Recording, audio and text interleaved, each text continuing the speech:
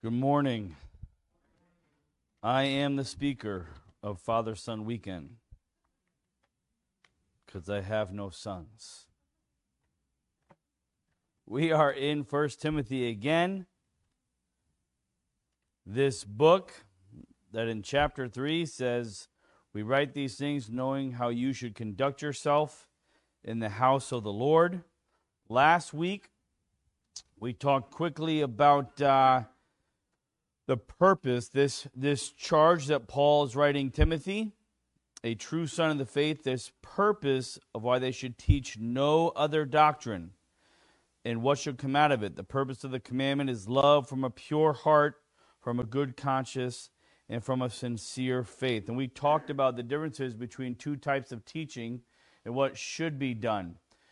There was a time in my life where Kim was working at a Christian school, and one of the ladies she worked with came over our house for dinner. Something came up, like I was preaching on a Sunday, and she said, "Oh, that's right. You go to a place where they let anyone preach." I thought, wow, I haven't heard that side before. Typically, like when my friends at college, heard like one of us were getting a shot at preaching, they're like, "Wow, that's pretty interesting. Wow, yeah, that's cool. Yeah, that's great. They're giving you guys opportunity." Well, this was a different perspective. It was really funny to me. I was like, "Oh, you could definitely look at it that way. Like you let anyone preach." But the reason I say that is today the portion we're going through, there's a lot there kind of behind the scenes. So in other words, we're going to talk about the law, because where I left off last week, it says, "But we know that the law is good if one uses it lawfully." And so remember, he's saying, don't get away from healthy teaching. Don't go different from this sound doctrine, because in the whole book of Acts, you'll read about a lot of Jewish people saying, "Hey, okay, we are embracing this kind of new stage, this church, this Christian era. We might even believe Jesus is the Messiah, but you also are going to get circumcised." Or we're going to believe Jesus is the Messiah, but you are definitely also going to, and they would list some parts of the law. And so as he's teaching this, hey, stick to this doctrine, and we talk about simplicity, underneath all of that is this kind of background of the law. And with that comes, how is someone qualified even in church? Now, it's not going to say that necessarily in this passage, but I think about this girl going, "Man, they let anyone preach." Okay? It's very interesting. I'll kind of give you where I'm going in the first 3 seconds. Paul is talking to Timothy saying, hey, make sure you're only teaching this one doctrine, and he's going to list a lot of what we call naughty sins here in my portion today. And so there's this piece of, hey, you're kind of saying some strong things. Well, why are you qualified then, Paul, to say all these things? Okay, because what he's kind of fighting against is a bunch of religious people saying, hey, this law can kind of measure if I'm good enough or not, which is the wrong thing, by the way. And what's interesting is that Paul's basically going to say, I'm the worst, and then list his sins. And so that was interesting to me to go, man, usually we don't do that. Like, imagine if I came up here and just like, hey, listen, this week I did this, and then this twice. Open up your Bibles, I'm going to preach. And I know that's a little different where I'm going. We enjoy this when it comes to testimony time, right? And the idea of someone sometimes saying they were caught in this part of sin or this part of the world, and the Lord saved them out of that, and we give God credit for that. Those are nice stories to hear. But when we go through this, remember, there's just going to be this divide that's really going to challenge us today, again, of going, how do we know if we're doing okay? How do we know if we measure up? It can't be the law. It can't be. So with those in mind, let's start here at verse 3 again. I'm going to read down to verse 17. "As I urged you when I went into Macedonia, remain in Ephesus, that you may charge some that they teach no other doctrine, nor give heed to fables and endless genealogies, which causes disputes rather than godly edification, which is in faith. Now the purpose of the commandment is love from a pure heart, from a good conscience, and from sincere faith, from which some, having strayed, have turned aside to idle talk, desiring to be teachers of the law, understanding neither what they say nor the things which they affirm. But we know that the law is good if one uses it lawfully. Knowing this, that the law is not made for a righteous person, but for the lawless and insubordinate, for the ungodly and for sinners, for the unholy and profane, for murderers of fathers and murderers of mothers, for manslayers, for fornicators, for sodomites, for kidnappers, for liars, for perjurers, and if there's any other thing that is contrary to sound doctrine, according to the glorious gospel of the blessed God, which was committed to my trust. And I thank Christ Jesus our Lord, who enabled me, because he counted me faithful, putting me into the ministry, although I was formerly a blasphemer, a persecutor, and insolent man, but I obtained mercy because I did it ignorantly in unbelief. And the grace of our Lord was exceedingly abundant with faith and love which are in Christ Jesus. This is a faithful saying and worthy of all acceptance, that Christ Jesus came into the world to save sinners, of whom I am chief. However, for this reason I obtained mercy, that in me first Jesus Christ might show all long suffering as a pattern to those who are going to believe on him for everlasting life. Now to the King, eternal, immortal, invisible, to God alone is wise, be honor and glory forever and ever. Amen. Lord Jesus, we just want to agree again with what your eternal word says, that we would want you alone to be considered wise, and that honor and glory forever and ever would go to you. Thank you again for this time. Thank you for your word. Thank you that we have free access to it, that there is Bibles on our phones and Bibles in the library, and it's relatively easy to get your word. Help us not take that for granted. Help us to realize there's people in the world that would love your whole complete Bible, and they might not have access to it. Help us to be good stewards of what you have given us.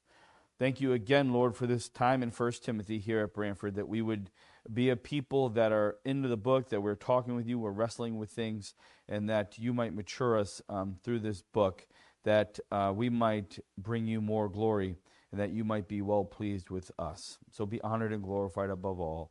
In your name, amen.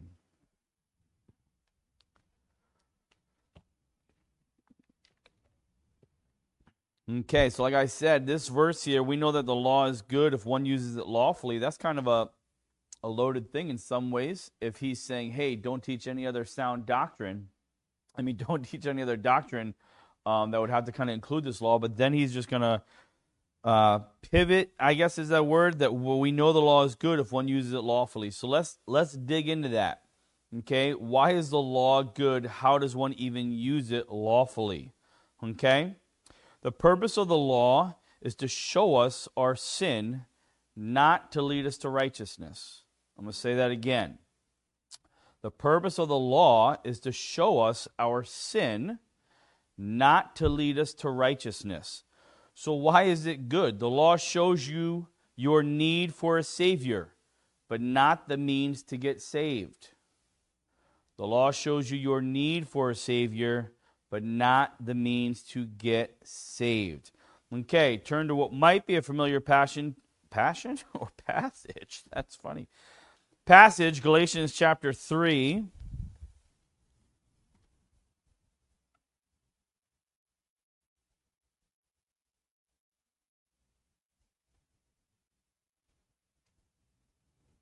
We'll start in verse 23. But before faith came, we were kept under guard by the law, kept for the faith which would afterward be revealed. Therefore the law was our tutor to bring us to Christ, that we might be justified by faith. But after faith has come, we are no longer under a tutor. For you are all sons of God through faith in Christ Jesus. For as many of you as were baptized into Christ have put on Christ. There is neither Jew nor Greek, there is neither slave nor free, there is neither male nor female, for you are all one in Christ. And if you are Christ, then you are Abraham's seed and heirs according to the promise. Okay, the law here is considered a tutor. Okay, here's what that word means in the original. Among the Greeks and Romans, the name was applied to a trustworthy slave who were charged with the duty of supervising the life and morals of boys belonging to the better class. The boys were not allowed so much as to step out of the house without them before arriving at the age of manhood. So basically, it was a mentor. Okay, you had these dads, they were busy and they had sons, and there would be a trusted someone who worked for the father, and they were basically like that mentor. These guys were right on top of these kids. They could not do anything without them knowing. They kind of had to have permission from them, and they also taught them kind of what was right and what was wrong. Okay, and that's kind of what the law did. So we remember this other argument in other letters here in the Bible where Paul is proving you can't get saved by the law because Abraham, Father Abraham, the guy that all these Jewish people loved so much, like we're coming from Abraham, he didn't even have the law yet. So how that you got to wrestle with that. And they were kind of like stuck. And remember we have those great verses that says Abraham believed and it was accounted to him for righteousness. It's always been about faith in order to be saved. But then the law came, and basically what it was a tutor showing us our need. I didn't know it was wrong until someone put down it was wrong. Okay? There's a lot of things in life that we might not even recognize as wrong until someone told us it was wrong. This definitely goes into your upbringing, right? If you have parents that say it's absolutely normal to curse out your teacher, you be strong, okay? The rest of the people are sitting there going, that's wrong. If you grew up in a house where your parents are saying that's right, you might not know that's wrong, okay? And so there's a piece here where these tutors were to tell them what was right and wrong, and that's what the law did. So in that is a great thing. If you're going to use the law to tell people, hey, guess what? You don't match up. And neither do I. Okay, I remember some of this in evangelism, really trying to bring up when you evangelize, instead of just saying how much Jesus loves you, and first of all, I don't think there's like a specific, boom, this is how you evangelize, okay, but a crucial part of evangelism sometimes is seeing their need for I have been wrong. I have messed up. And if I have messed up, then I need a Savior.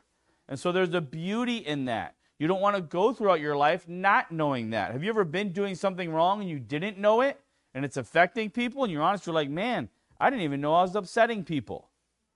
But when you find out, you go, I was wrong. I was wrong. I needed someone to teach me that. So that's where if you're using the law correctly, it's a good thing to show people our needs. By the way, we're going to get into this a little more, okay? That's okay to tell Christians, hey, what you're doing is wrong.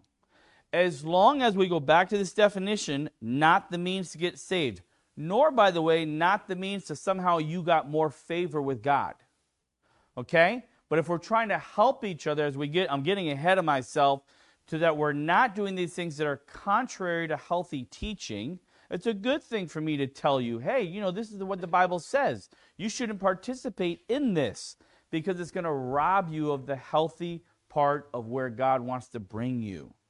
Okay? And so that's what that does. Again, let me tell you, as I've already said some of these things, what the law does not do. So we're clear. It does not lead you to righteousness. The more you realize how bad you are, by the way, the worse it gets. You realize you can't save yourself, and it doesn't lead to righteousness. Okay, and we have talked about this many times from this pulpit, in the idea of even a believer right now, this guilt of I keep messing up, let me try more. Or this guilt of, when I read the Bible, my goodness, I thought I was kind of a bad sinner. After I read it, I was like, whew, I'm really bad. Okay, and I've always been impressed as a young man, even though I'm kind of getting older now. Okay, I remember very clearly as a young guy seeing really old guys stand up and breaking bread, talking about how bad of sinners they were sometimes, and me going, oh, come on. Like, you probably sinned once this week. And I had a list in my mind of all the things I did. And I was just going, man, what is this about these guys thinking they're bad? And then I grew up, and I went, oh, yeah, no, they were spot on. They were spot on. The Bible will expose all of our wrongdoings. But again, that's okay, because all of that exposure will not lead us to being more righteous. Okay, this is the beauty of the gospel, guys. This is why Paul is saying, make sure you don't let go of this to these people in Ephesus. That when you are saved, you are righteous before the Lord, and your salvation is secure for all eternity. He's done all of it. And we can rest in that instead of trying to earn something from God, even as believers. But it is very tough. It's very simple to say, and yet we have human natures that want to just completely go against that. And that was some of this stuff with the Jewish people. Yeah, but, and they had this whole thing of, but you better follow the law. You better, because if I have a list of 10 things and I can check off that I've done that, I feel good about myself. And again, you turn into your own judge instead of letting God judge you. When God looks at the 10 things I have done or not done, you know what he sees? Jesus Christ is there. He paid for it all. He's absolutely holy. That's what God sees when he looks at me. If you don't like that, I'm sorry. Go to the book. Okay? That's what God sees if you're a believer in the Lord Jesus. He sees you as holy and perfect and righteous. Okay? And so that's what he sees. All right. So, this idea then, and we might have had some of these verses running around about obeying, and remember, this is the idea of like, hey, we're no longer under the law but under grace. Well, then can we just keep sinning? It could be confusing during this time, or even for us personally. Okay? Even us personally. What about like if we're trying to just have high standards? Should a Christian not have high standards? Or, do we just say, well, we can't do anything, don't worry? I'm going to read you something else that I was reading. I thought it made a lot of sense. I don't know who wrote it. He said, many people will condemn anyone with standards, especially high standards, as being legalistic. Having standards and keeping them does not make us legalistic, and obedience does not make us legalistic. We are legalistic when we think what we do is what makes us right before God. That one was really like, ooh, that hurt a little bit. Okay? So I'll read it to you again. We're legalistic when we think what we do is what makes us right before God.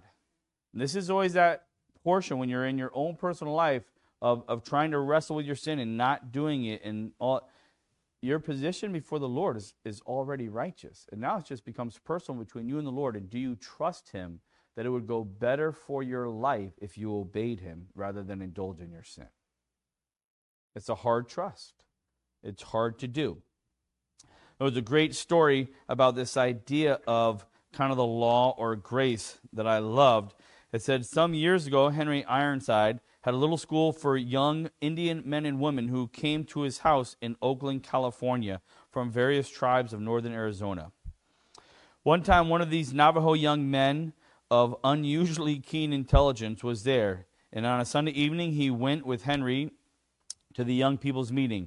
They were talking about the epistle to Galatians and the special subject of what was law and grace. They were not very clear about it, and finally someone turned to the Indian and said, I wonder whether our Indian friend has anything to say about this. He rose to his feet and said, well, my friends, I've been listening very closely because I'm here to learn all I can in order to take it back to my people. I do not understand all that you are talking about, and I do not think you do yourselves. But concerning this law and grace business, let me see if I can make it clear. I think it's like this. When Mr. Ironside brought me from my home, we took the longest railroad journey I'd ever took. We got out at Barstow, and there I saw the most beautiful railroad station and hotel I'd ever seen. I walked all around and saw at one end a sign, do not spit here. I looked at that sign and then looked down at the ground and saw many had spitted there. And before I think what I'm doing, I spat there myself. Isn't it strange when the sign says, do not spit here? I came to Oakland and went to the home of the lady who invited me to dinner today, and I'm in the nicest home I've ever been in. Such beautiful furniture and carpets, I hate to step on them. I sank into a comfortable chair, and the lady said, now, John, you sit here while I go out and see whether the maid has dinner ready. I looked around at the beautiful pictures at the grand piano, and I walk all around these rooms. I'm looking for a sign, and the sign I'm looking for is this, do not spit here. But I look around those two beautiful drawing rooms, and I can't find a sign like it. I think, what a pity when such a beautiful home to have people spitting all over it. Too bad they don't put a sign up. So I look all over that carpet, but can't find that anybody has spitted there. What a weird thing. Where the sign says, do not spit, a lot of people spit. Where there's no sign at all in a beautiful home, nobody spitted.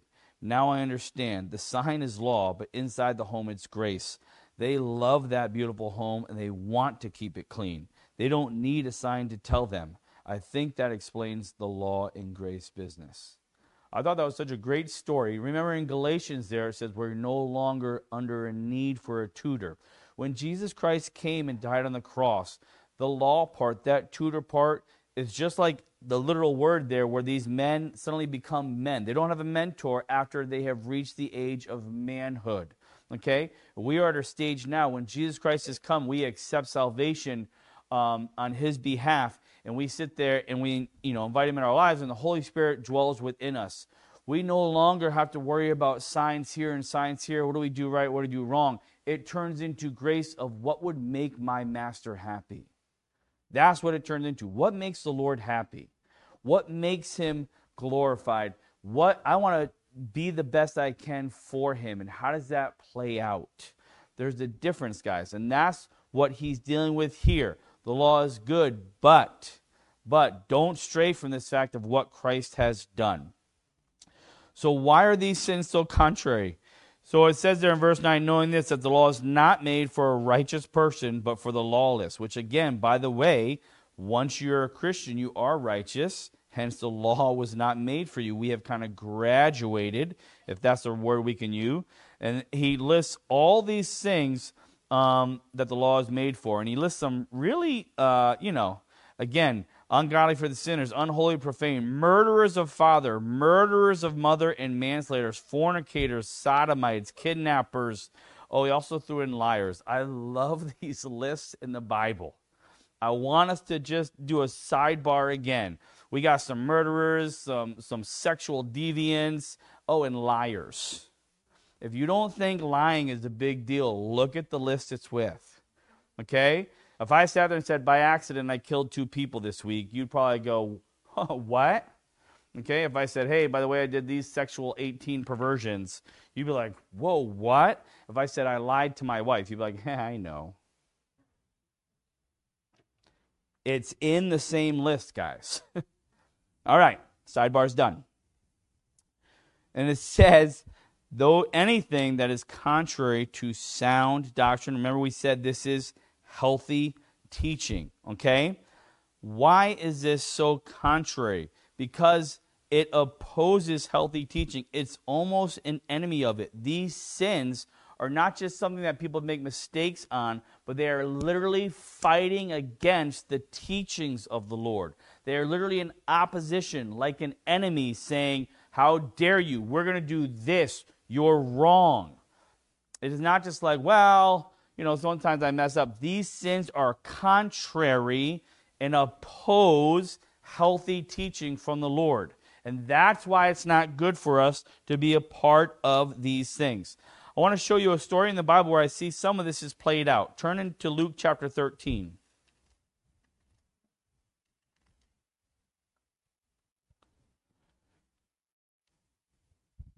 I want to bring a little bit here of the law and people's attitudes and motives towards it. In Luke chapter 13, verses 10 through 19. Now he, that was Jesus, was teaching in one of the synagogues on the Sabbath. Behold, there was a woman who had a spirit of infirmity 18 years and was bent over and could in no way raise herself up. But when Jesus saw her, he called her to him and said to her, Woman, you are loosed from your infirmity. And he laid his hands on her, and immediately she was made straight and glorified God. But the ruler of the synagogue answered with indignation, because Jesus had healed on the Sabbath. And he said to the crowd, There are 6 days on which men ought to work. Therefore come and be healed on them, and not on the Sabbath day. The Lord then answered him and said, Hypocrite, does not each one of you on the Sabbath loose his ox or donkey from the stall and lead it away to water it? So ought not this woman, being a daughter of Abraham, whom Satan had bound, think of it, for 18 years be loosed from this bond on the Sabbath? And when he had said these things, all his adversaries were put to shame, and all the multitude rejoiced for all the glorious things that were done by him. Okay, this is kind of like this idea of law versus grace. Okay, when you have this mindset that the law is going to make you better, instead of the Lord Jesus, it's a problem. And again, these gross sins that we just kind of talked about, they are fighting against some of that idea. You don't need the gospel. You don't need to be saved. You do what you want. How dare someone tell you you might need a savior? That's what it's saying. How dare someone might tell you you need a savior? You're okay by yourself. Okay, so in this story, there's a few things I want to quickly go through. Number one, it was interesting. She didn't do anything to be made well. Jesus called her. She came forward, just like we've called. He laid his hands on her, healed. Okay, which, by the way, is kind of an interesting thing about salvation for those of you who want to do deep theology. God calls everyone, yes, but she did have to walk forward. There is an action to your faith. Okay, but she comes forward, he heals her. She didn't do anything but go forward. Okay? The Pharisee looked at someone getting healed of 18 years and wants to talk about, well, just do it on the other 6 days and we'll be fine. If you could have just healed her the other 6 days, today's the Sabbath, there's a problem. Okay? Here's what he's basically saying. In order to be healed or be saved, you really need to have that law be the one fixing you, not the God-man who's standing in front of you. I want you to, again, I have said this 100 times because there's so many stories like this in the Bible that just, I get excited every single time. I'm not used to it. Picturing in my mind a lady bent over who's been like this for 18 years. She's healed. She's standing up. When she's glorifying God, she's probably going crazy. She's probably doing some dancing. I'm going to imagine she's doing some hallelujahs if that's what they said. Okay? I guarantee it's glorified imagination. She could care less what anyone thinks of her at this moment either. She is doing her thing, rejoicing. She's standing up. And in this scene, there's someone that's going to say, oh, it's a Sabbath. You should have done it Monday or whatever it is, Sunday through Friday for the Jewish people. Really? That's where you're at right now? Like you are physically seeing this lady healed. And you're worried about the law. You see how much we as humans want to make it still about what we do for our own healing. What we can do for our own healing. And God is right in front of this ruler of the synagogue. The God-man, the one he's supposed to be, is right here healing. And he's just going to miss it. He's going to miss it. Hypocritical. Someone said it was interesting. If this guy had the exact same sickness and Jesus wanted to heal him, would he have waited till the next day? It might be where the word some of that hypocrite comes from. Like if Jesus is sitting there going, I'll heal you today, but only today. I'm not going to wait till tomorrow. Is he going to go, okay, don't worry about it then? Doubtful. Okay? There was opponents, when it says there in verse 17, when he said these things, all his adversaries were put to shame. That word adversary there is related to the word we're talking about in 1 Timothy, where it says those who would oppose sound doctrine. It is literally people against this kind of thing. Okay? How could this not be good for this woman to be healed? Okay? And again, that's what we talk about when it comes to doctrine, healthy teaching. We want this book to heal you, to make your life good, to give you peace and joy in the things you've been promised as a believer in the Lord Jesus. It's all right here for you if you uphold to the healthy teaching, that it might go well with you. Okay? There are opponents, like we said. There are those who are opposing people getting healed. That's what sins do. They oppose the healing process for us to be restored. Let me tell you something again. People don't do this the right way. I understand all that. But if someone really is trying to guard you from, hey, this sin might be affecting you, hopefully it's done in this way, but it should be regardless. People are trying to say, hey, you can be freed from this. You can be healed. You don't have to be addicted anymore. You don't have to live in a relationship like this. You can actually have healthy relationships.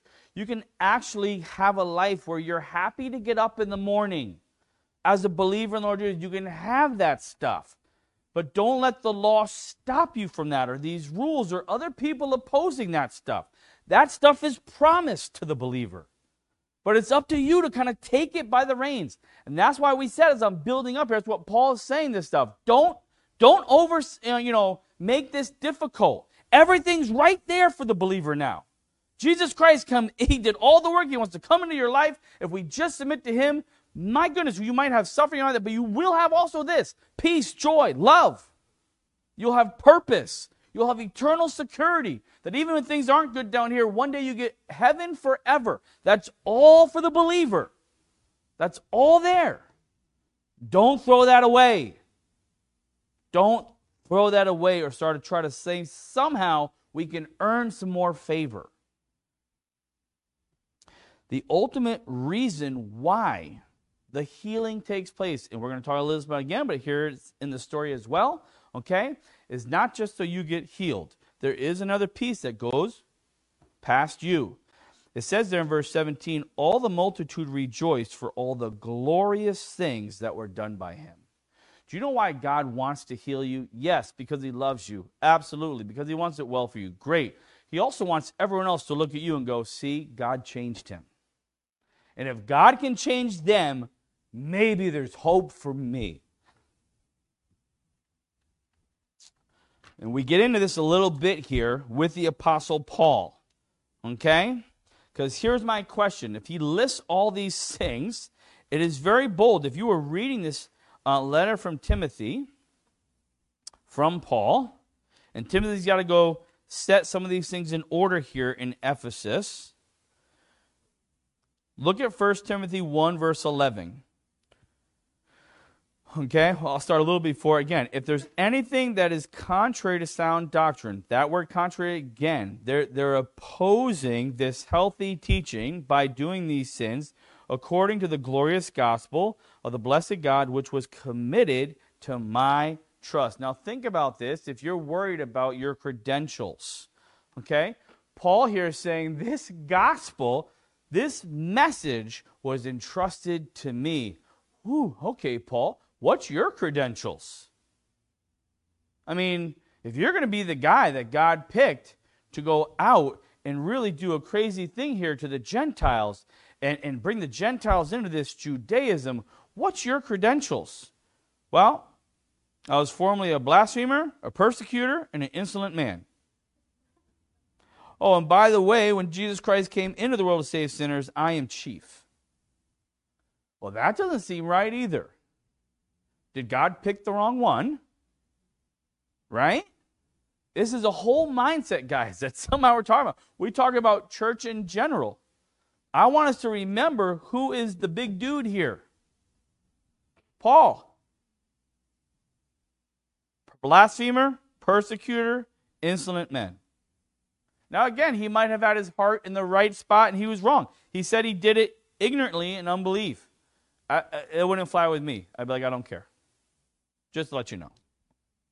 You know what I mean? If Paul killed some of my family and suddenly he got saved, I would not want to hear a message from him. I'm telling you that right now. Great. I know that. I know we're supposed to be merciful. I know we're supposed to forgive. I know all of that. Paul kills my family and comes preaches on Branford Sunday, I'm going to have a problem.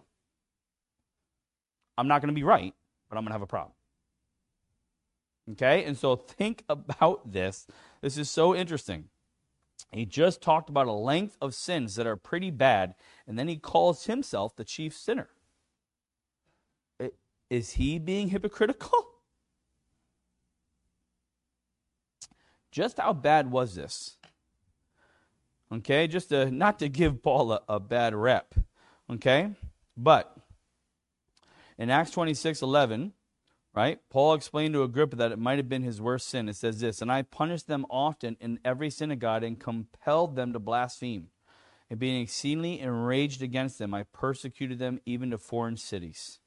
He compelled others to blaspheme Jesus. This indeed was a very horrible part of Saul's sinfulness.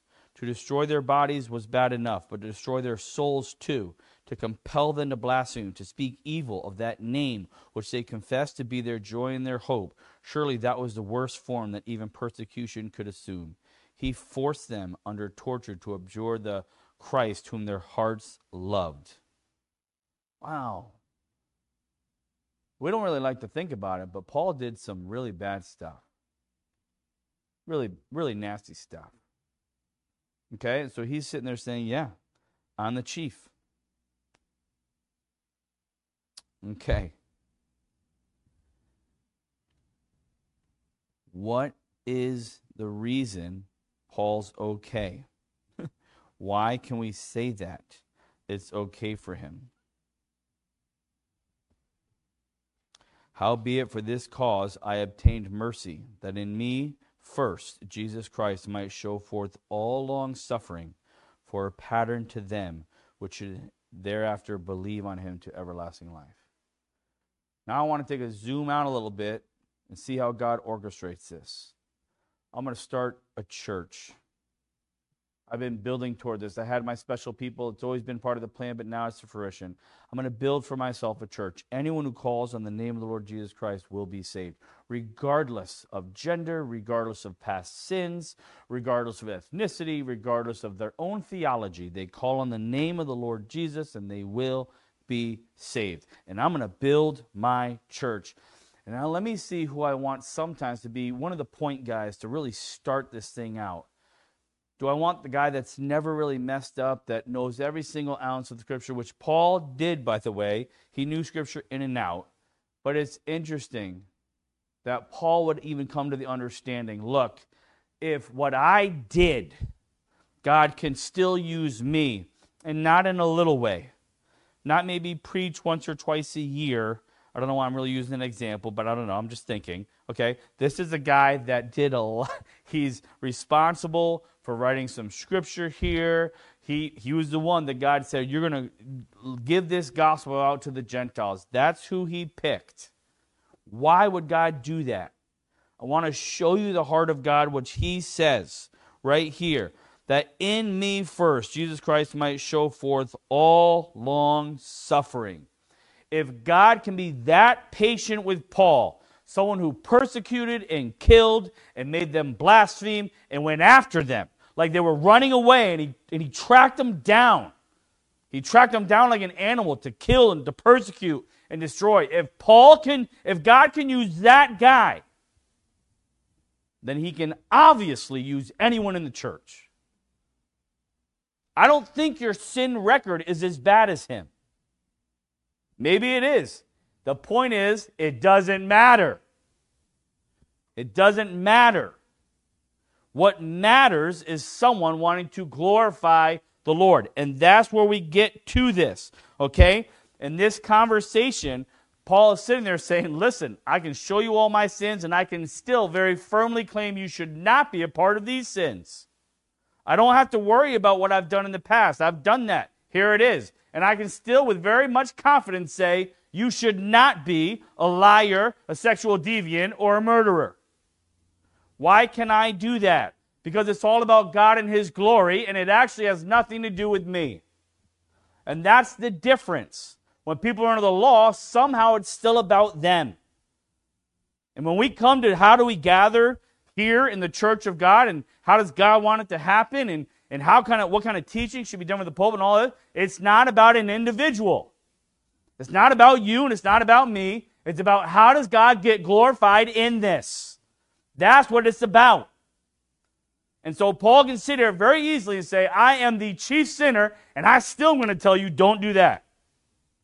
Why can I do that? Because I'm trying to glorify the one who saved me. And that's what he told me to say. If we look down here again, okay, in verse 11, which was according to the glorious gospel, don't be a part of these things that we might bring God glory. Glory. Again, does your sin matter? Romans 6:1 says, what shall we say then? Shall we go on sinning so that grace may increase? By no means. We are those who have died to sin. How can we live in it any longer? Or don't you know that all of us who were baptized into Christ Jesus were baptized into his death? We were therefore buried with him through baptism into death, in order that just as Christ was raised from the dead through the glory of the Father, we too may live a new life. New life. How do we view sin in the house of the Lord? If this whole book's about it, how do we know? We believe that sound doctrine is for our health, while sin leads to death. That's what we're going to preach. That's what we're going to say. Hey, guys, it's not about you trying not to be a sinner or trying to have some kind of get up on the scale. We're all sinners. Okay, that's the baseline. We've all been saved. The way God looks at you, if you're personally saved, you're righteous right now. So now what happens if you sin? Well, hey, man, let me talk to you. Your sin is going to lead you to death and separation. Either with people here down on earth, it's going to hurt your relationship with the Lord, might hurt yourself. You don't want that, man. You're a child of the King. You want the healthy teaching. That's what you want. That's what you need. Do we care more about God's glory than trying to justify our sins? My sin wasn't that bad. God understands. Or, my sin was so horrible, I can't talk at all about God. He understands. Do you care more about God's glory than your own sins even? Okay? Paul used his past to point out God's abundant grace, mercy, and patience. Okay? It says here in 14, and the grace of our Lord was exceedingly abundant with faith and love which are in Christ Jesus. Then go down to 16, however, for this reason I obtained mercy, that in Jesus Christ might show all long suffering. You understand? He's saying, listen, I have sinned, but let me tell you about my sin. It made God, it made me see how patient He is, how gracious He is, how merciful He is, how loving He is. And so that's what we should be kind of talking about when it comes to our sins, by the way. Okay, have you ever heard someone in testimony time, like, I don't want to give my testimony because I don't really want to, I don't want to glorify my sins. Great, I get that. Okay? Let me tell you I feel like how that's balanced. Okay? If I'm telling you about my sins and I was saved out of the KKK, I don't know. That's a weird one to pick. Okay? I don't have to ignore my past. But if in my 20-minute testimony all I talk about is the KKK and at the very end I go, but God saved me, I glorified my sins. Does that make sense? I talked about the KKK. But if the whole time I'm talking about, yeah, I was a KKK, but listen, God showed His mercy to me. Let me show you how merciful He was. This is what I did to this person and this person. But listen, God loved me, and He actually wants to be with me. And you keep talking about the Lord instead. That's what we're supposed to do. You don't have to worry about your past. It's over, it's forgotten with. If there's anything, though, you can give God glory for it. I have said again and again, I love certain people where they have just been talking to me. I mean, guys and women that I looked up to spiritually. And they're like, oh, yeah, you know, when I was addicted to heroin, I couldn't believe how God just kind of took me out. He was so powerful. And then He just kind of used me. And He just keeps going. And I'm like, can we go back to the heroin part? I didn't know that about you. When you say like addicted, like what are you talking about? Right? And again, that's probably a problem. I should be more worried about what He's saying about the Lord. But for me, I was like, I'm sorry, can we rewind that track again? Okay? And so the idea here is your past, again, doesn't matter. And Paul considers I'm the chief sinner, but guess what? This should show you how good God is. This should show you how forgiving He is. My life can be the example to say, yes, He does restore. Yes, He does forgive. Yes, He loves. Yes, He's gracious. Look at all the things He gave me, even though I did this. And when someone does that, it's very quickly about the Lord instead of your sin. So if you got to talk about your sin, I really don't care. I want to hear about what the Lord is doing for you. And that's what I want to tell you about me, what the Lord has done for me. And if for some reason the sin makes it look how much more merciful He is, sure, I'll talk about it. Sure.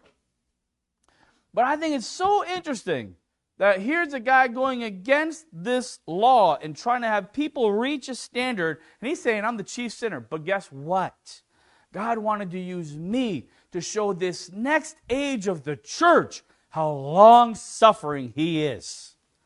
And when we can talk about what God does for us, we're in a good place, guys. We're in a good place. Let's pray. Lord Jesus, thank You so much that You are long-suffering. Lord, you are so patient with us. And we would confess it's hard to be patient with each other sometimes. But I like when you're patient with me.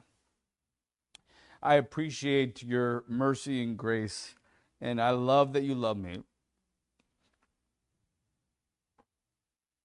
Lord, as we again go through this, even these lists of sins, we pray that we would be a people that really are not opposed to your healthy teachings, that it might go well with us, that we would really see ourselves even how you see us as those loved by you.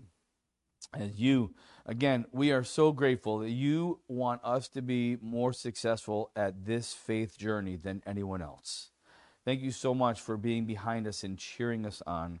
Thank you so much that you want to give us success. And Lord, we would again pray that you would help us in this, that we might be a people that are pleasing to you, and that we would worry about making you look good instead of worrying about how we look. Help us to change that balance. In your name, amen.